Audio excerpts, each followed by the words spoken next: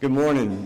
It's my joy this morning to introduce to you a new family. That seems to be almost an every week occurrence these days, and that's okay. Their picture is on the screen, and they're seated toward the back. Y'all mind standing where you are, giving us a wave? Let me tell you about Max and Brooke Morrison and their little one, Abner. And her mom and dad are visiting in town this weekend, too. They both grew up in Air Force families. Met in high school. They both graduated from Virginia Tech. Before Abner was born, Brooke taught high school English. Max works for a think tank, and since he's able now to work remotely, they have moved to Columbia. And part of that is to be near family. He's got family in the Nashville area and also Memphis, and her folks live in Montgomery, so they've got folks in Tennessee and Alabama, and we're glad that now Columbia is their home. So get to know Max and Brooke. You're going to enjoy knowing this couple, and we're grateful that y'all are now part of our church family. We're in Joshua chapter 5. If you're visiting today, there's an outline on the back of the bulletin if you want to follow along. You know, insurance is something that we all need. Maybe we begrudge paying for, but when you need it, you're so glad to have it. Look at the screen and see if you remember this commercial. When you're vulnerable. I think it's a good depiction showing that charging rhino and that little girl who is just so calm and not bothered at all.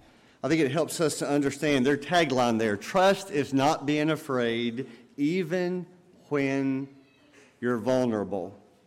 This morning, I want us to see how the people of Israel became extremely vulnerable.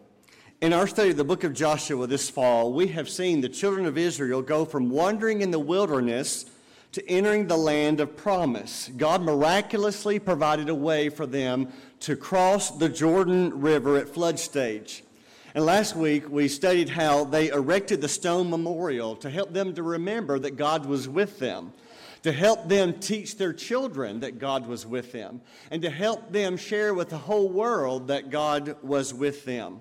So let's begin our study by reading Joshua chapter 5, verses 1 through 8. As soon as all the kings of the Amorites who were beyond the Jordan to the west, and all the kings of the Canaanites who were by the sea, heard that the Lord had dried up the waters of the Jordan for the people of Israel until they had crossed over, their hearts melted, and there was no longer any spirit in them because of the people of Israel. So God's people had not just crossed the river, they had crossed into enemy territory. They are strategically positioned just outside Jericho, just a few miles away. And so now is the time to make a move. I mean, the momentum is on their side. I mean, everything is going in their way. Verse 1 says the enemies, their hearts melted. There was no longer any spirit in them. Victory was theirs to claim. It was imminent. It was like right there. And yet God had a different plan in mind. Let's keep reading verse 2. At that time, the Lord said to Joshua, make flint knives and circumcise the sons of Israel a second time. So Joshua made flint knives and circumcised the sons of Israel at Gibeath Haraloth. And this is the reason why Joshua circumcised them. All the males of the people who came out of Egypt, all the men of war, had died in the wilderness on their way after they came out of Egypt. Though all the people who had came out had been circumcised, yet all the people who were born on the way in the wilderness after they had come out of Egypt had not been circumcised. For the people of Israel walked 40 years in the wilderness until all the nation, the men of war who came out of Egypt, perished, because they did not obey the voice of the Lord. The Lord swore to them that he would not let them see the land that the Lord had sworn to their fathers to give to us, a land flowing with milk and honey. Verse 7, so it was their children whom he raised up in their place that Joshua circumcised, for they were uncircumcised because they had not been circumcised on the way. When the circumcising of the whole nation was finished, they remained in their places in the camp until they were healed. Called the lesson today, On Your Mark, because if I had titled it Circumcision and you'd looked online at the bulletin, I can only imagine how you'd responded to that, especially the men. We'd have more men signing up to keep the nursery today, or inventing some kind of parking lot duty to go and see how much rainfall we've got, or maybe telling your wife, let's go visit your wonderful, sweet parents this weekend, to try to not be here to talk about this lesson. And when it comes to talking about this lesson, I will tell you, I would love to just skip right over this as well. But for us to fully appreciate what is going on here in chapter 5, it's much more than just about circumcision. We need to understand the background here. Jericho and all of Canaan is very much aware of what's been happening to the Israelites, going all the way back 40 years ago, the crossing of the Red Sea. Remember Rahab mentioning that to the spies? They knew that 40 years ago. But that story is still on their minds. And now they know about the two kings, the two Amorite kings being defeated. Now they know about the crossing of the Jordan River in a very supernatural way. The closer and closer and closer they are to the people. And Jericho is so aware they're on full lockdown mode. Now, yes, it's a fortified city. And they closed the gates. There's no coming in or out. They knew it was only a matter of time until they would be defeated. Remember how the chapter opens there. Their hearts were melting in fear, the Bible says. And so here's the Israelites just a few miles from Jericho, and this would be the ideal time to march, to take the city. I mean, this would have been the ideal moment. If you want to win any kind of, a sales or a physical challenge or a sport, like on a game, when the momentum is in your favor, you don't rest on your heels. You go, you march, you take advantage of that. So what does God do? God commands all the males to be circumcised.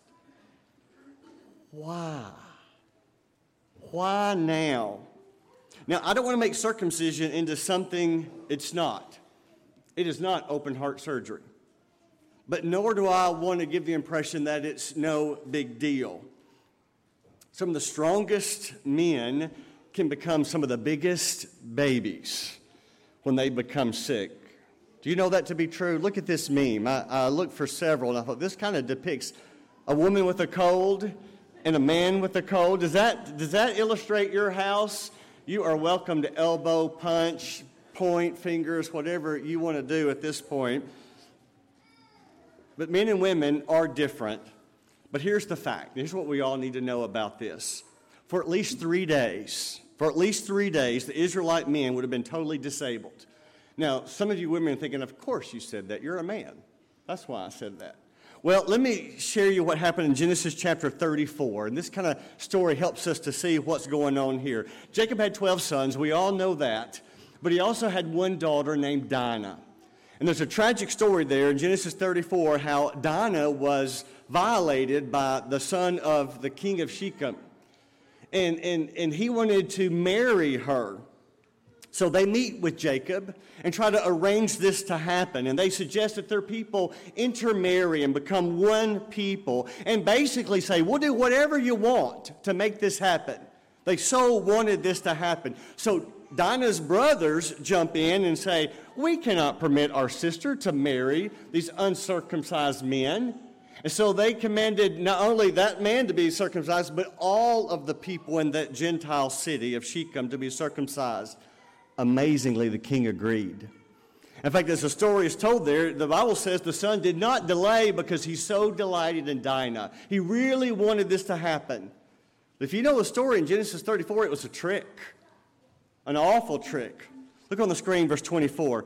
And all who went out of the gate of the city listened to Hamor and his son Shechem, and every male was circumcised, and all who went out of the gate of the city. And on the third day, when they were sore, 2 of the sons of Jacob, Simeon and Levi, Dinah's brothers, took their swords and came against the city while it felt secure and killed all the males. Here's what I want to make sure we get. 3 days later, these men are still so incapacitated that 2 men kill all the males of the city. That's what we're talking about here. Now, that's all I'm going to talk about the nature of circumcision. If you want to know more, we have a lot of doctors in this church, and you're welcome to ask them, and they can tell you to go ask your own general practitioner. How about that? But back to Joshua chapter 5, because we need to understand how the timing of this seems contrary to any kind of usual approach to war and taking of the land. Here they are in enemy territory, and the first order of business is for the whole army to have this procedure and to be incapacitated for days. How does this make sense? Why is this timing? The point is they could not have made themselves more vulnerable. How many opportunities were there to do this before they crossed the river? But here they are in enemy territory, just miles from Jericho. The people of Jericho could have easily returned. What happened in Genesis 34 came in and knocked them all out, and they would have been helpless. So why does God have them to do this right then when the momentum is in their favor? When everything seems to be saying, march, go, make this happen. Well, to understand that, I think we need to go back and just review and understand what this means to be circumcised. God introduced circumcision for his people with Abraham.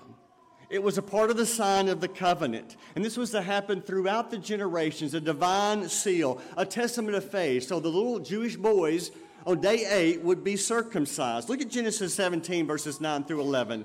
God said to Abraham, "As for you, you shall keep my covenant, you and your offspring after you throughout their generations. This is my covenant which you shall keep between me and you and your offspring after you. Every male among you shall be circumcised. You shall be circumcised in the flesh of your foreskins, and it shall be a sign of the covenant between me and you."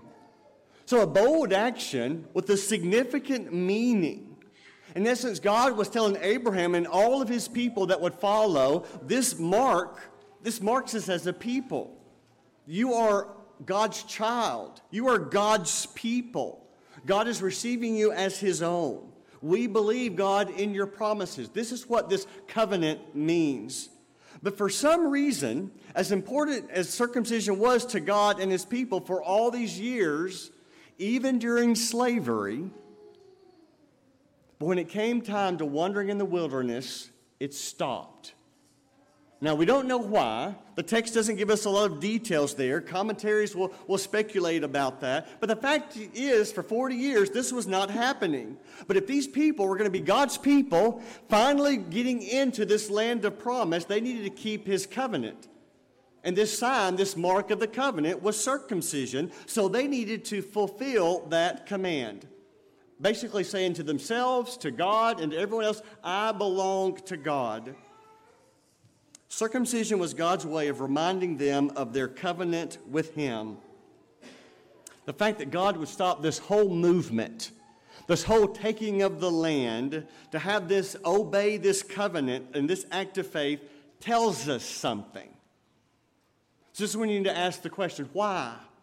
So what? What's going on here? Well, there's 2 points I want us to get in this study. If you want the abundant life that Christ has promised, there's 2 things that we need to grasp. The first is this: the consecration of our lives is directly related to the possessing of the abundant life Jesus promised. Think about that. The consecration of our lives is directly related to possessing the abundant life Jesus promised. Because if we were preparing to take a land, if we were going to defeat these armies, you would do everything you could to keep your people in top shape, to make sure your army had the best diet, eating the right food, adequate sleep. You would avoid anything that would compromise their ability to fight effectively. Yet God does just the opposite. I put this on the screen. God has very little concern with how ready their bodies would be. God is very concerned with how strong their hearts would be. And if grown men were undergoing circumcision, making themselves that vulnerable, then that tells you they were submitted to God.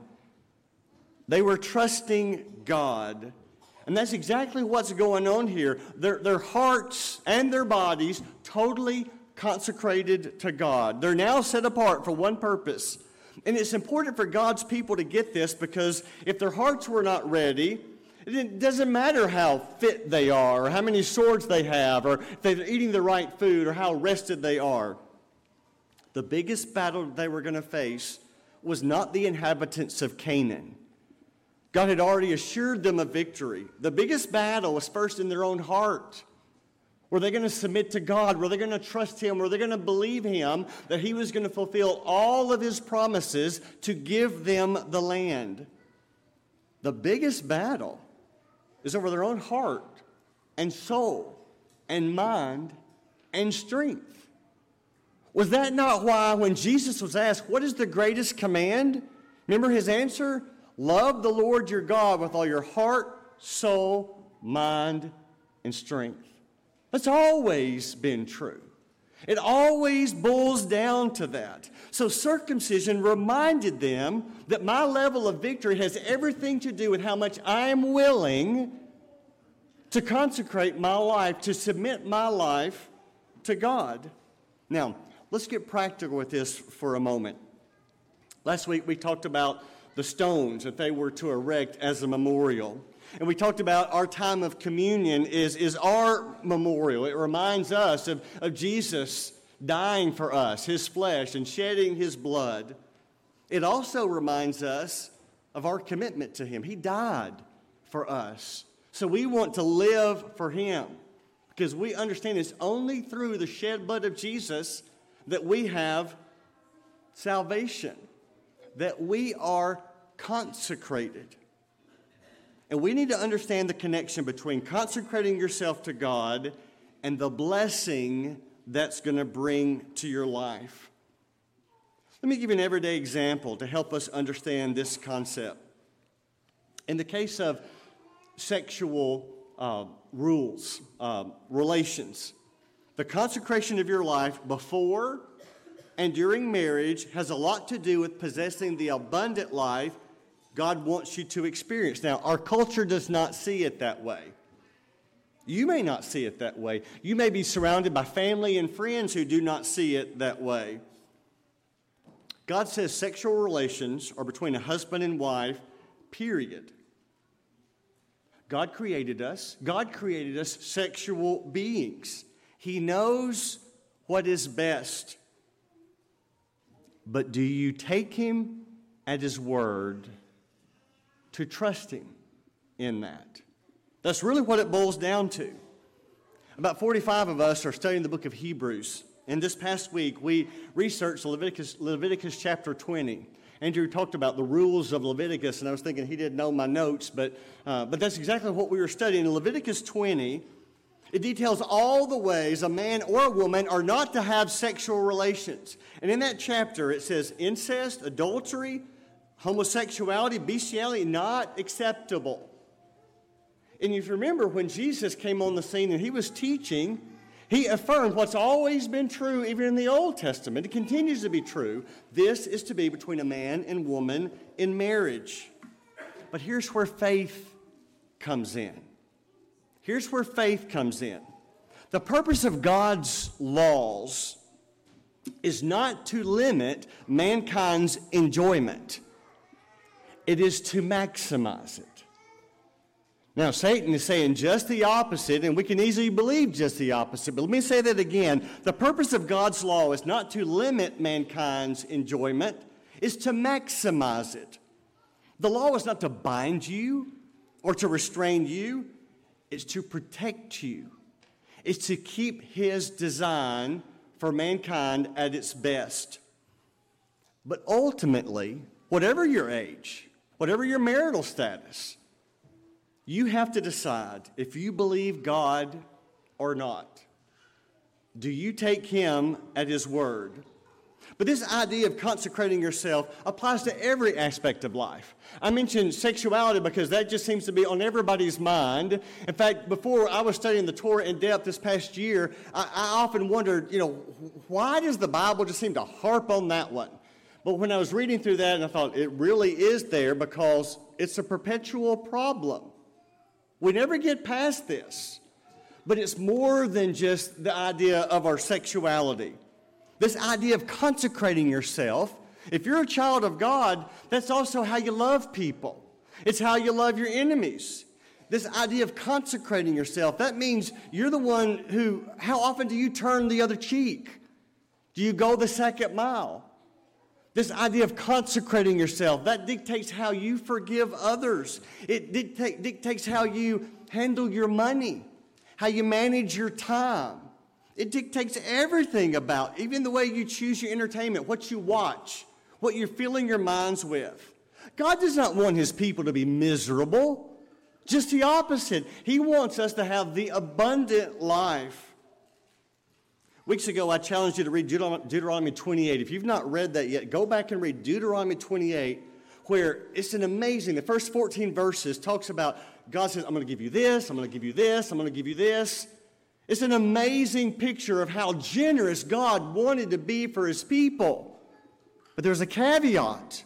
There's a condition. If you obey my commands. So the whole idea there, to the level that you are obeying God, you're in his will, the more he wants to give you of that best life. And neglecting, just the opposite of that, neglecting to live a consecrated life hinders you from enjoying what God wants to give you. It'll bring problems and suffering and challenges that could have been avoided. God is right. God is wise. God created us. And we will be blessed if we obey him. He'll not only spare me from so many avoidable troubles, he'll give me the better life, the abundant life that he wants us to have. That's why you consecrate yourself. Well, here's the second point I want us to get from this. As we consecrate our lives, God provides the security. I want you to think about this with me for a moment. Let's be real. Anytime we do things God's way, think about this. Anytime we do things God's way, we're going to have to deal with feeling insecure. Isn't that true? Let me say that again. Anytime we do things God's way, we're going to have to deal with the feeling of insecure. Isn't that one of the reasons why we resist submitting to God? Because we're just not sure about that, because there's a human part of us where we like control. We like to call the shots. We don't want to deal with insecurity. If I do this, if I do it God's way, how can I do it? How do I know it's going to work out? How? It's very insecure. So how do we deal with that? If you commit to being fully God's, that means you relinquish control. From a human perspective, think about this. From a human perspective, everything about this circumcision seems to be off kilter. I don't know a better way to describe it than this. Why did their parents not do this while they were in the wilderness? We don't know the reason there. Why did they not do that? We don't know. Had their lack of faith continued? Were they so bitter against God that they were taking that out on their children and not helping them to continue to keep that covenant? Were they still rebelling till the day they died? And because their parents, now all the males have to be circumcised, and for 3 days the whole fighting army is laid up incapacitated. And the timing, this happened right when they're camped just outside Jericho. None of this, from a human perspective, makes sense. Were they helpless? Yes, absolutely. But they were not without help. And here's what I want us to see. Look in Joshua chapter 5, verse 13.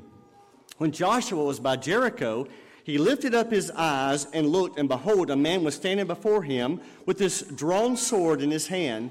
And Joshua went to him and said, Are you for us or for our adversaries? And he says, No, but I am a commander of the army of the Lord. Now I have come. We're going to talk more about this next week, and we're going to talk about them observing the Passover as well. But for now, notice this. Joshua was right beside Jericho when he encounters this commander. See, it wasn't just the army of God's people against the people of Jericho. There was something else. There was something more going on. There's another commander here who Joshua now sees, and he identifies himself as, I am the commander of the army of the Lord. Did God not promise Joshua, be strong and courageous, for I will be with you? That was his promise, you remember? So the commander of the Lord's army was there. Israel may not have been able to defend themselves, but that doesn't mean they were not defended. There was a whole nother army there. To the physical eye, they were vulnerable, but in reality, there was the ultimate, we might say, secret service watching over them. Do you remember when Satan and God were talking about Job and trying to take Job out? And Job would not relent, and Satan came back to God and said, well, of course, because you've got that hedge around him. Do you remember that? Is there not a hedge here in Joshua chapter 5? Is that not what we're understanding here?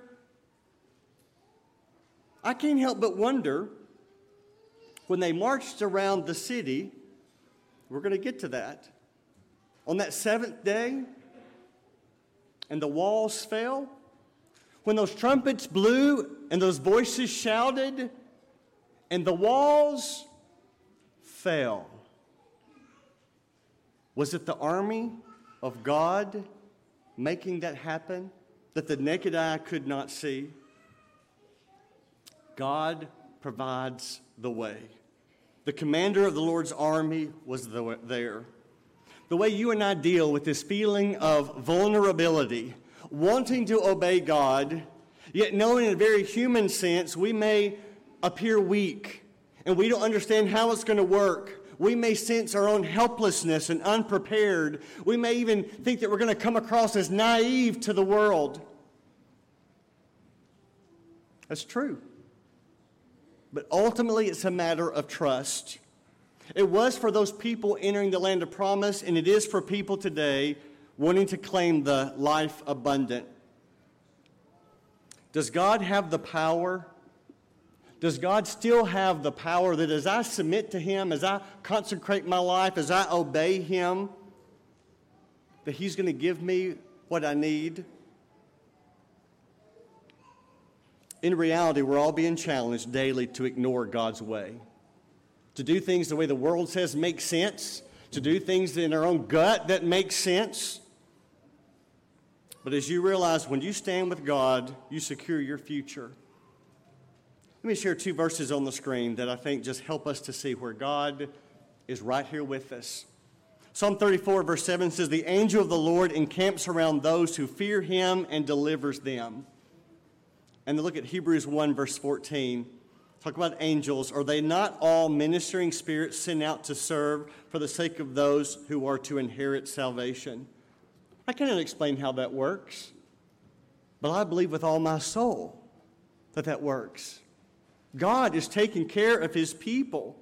I understand there is a divine security given to me that God's going to take care of me. That's why I don't fear death. That's why I don't fear circumstance. That's why we're not to fear. That's why we can walk by faith. And as you surrender, God gives you all the protection you need. Let me close with this. It's time to get on your mark. Well, how does He mark me? What does that mean for us today? In a word, baptism. I want you to think about that. The Bible describes a spiritual circumcision that takes place in our own baptism. Look at Colossians chapter 2, verses 11 and 12. In Him also you were circumcised with a circumcision made without hands, by putting off the body of the flesh, by the circumcision of Christ, having been buried with Him in baptism, in which you also were raised with Him through faith in the powerful working of God who raised Him from the dead. I want to make sure we understand why baptism is so important. There is some miraculous power being talked about here. Maybe you're thinking I was baptized, but not like that. Baptism is an amazing thing. And there are times where we think, well, maybe I might need to be baptized again. It mentions there in verse 12, buried with him in baptism. That's why we don't sprinkle. That's why we immerse. That's what baptism means. And that's what it talks about there. You were raised with him through faith. Through faith. That's why we baptize those who are old enough to believe, not babies. Just to clarify, just to make sense. Now, just because you study Scripture and you understand more about baptism, that doesn't mean you have to be baptized again, because most of the Scriptures that are written about baptism are written to those who've already been baptized. So you continue to learn and you grow and you appreciate what baptism means. But the main thing here, I think God requires it and that we obey it. And if we've not been immersed as a believer, then yes, you need to do that. Baptism is a defining moment. It is for us what circumcision was under the covenant with Abraham and his people. You die to self, you're buried, and what he's talking about here, you believe God is going to bring you back to life. There's something that happens. F. LaGard Smith has a great book on about baptism, and the title of it, I think, is very telling. He says, Baptism, the Believer's Wedding Ceremony. The relationship begins before the ceremony, of course, but there's something about that wedding ceremony. That's when we made our vows. That's when the married life begins. And you look back and say, that was the moment. And baptism is that for, it's a lot of things. There's a lot of imagery there. But you are marked forever as a child of God. That's why every Sunday, when we teach whatever we're teaching about, every Sunday before we dismiss our morning worship, we offer a time for you to be baptized. That's why we keep the water warm. That's why we keep the clothes and the towels ready. Of course, really, any day, but especially when we're all together. So this morning, if you've not yet said yes to the Lord, confessed your faith, been baptized, been marked as His, you may have believed for years and years and years, but it's time to make it official. It's time to get your feet wet. It's time to be marked. Or if we can pray for you in your walk with the Lord in any way, won't you come as we stand and sing to encourage? The Lord bless you and keep you. The Lord lift His countenance upon you.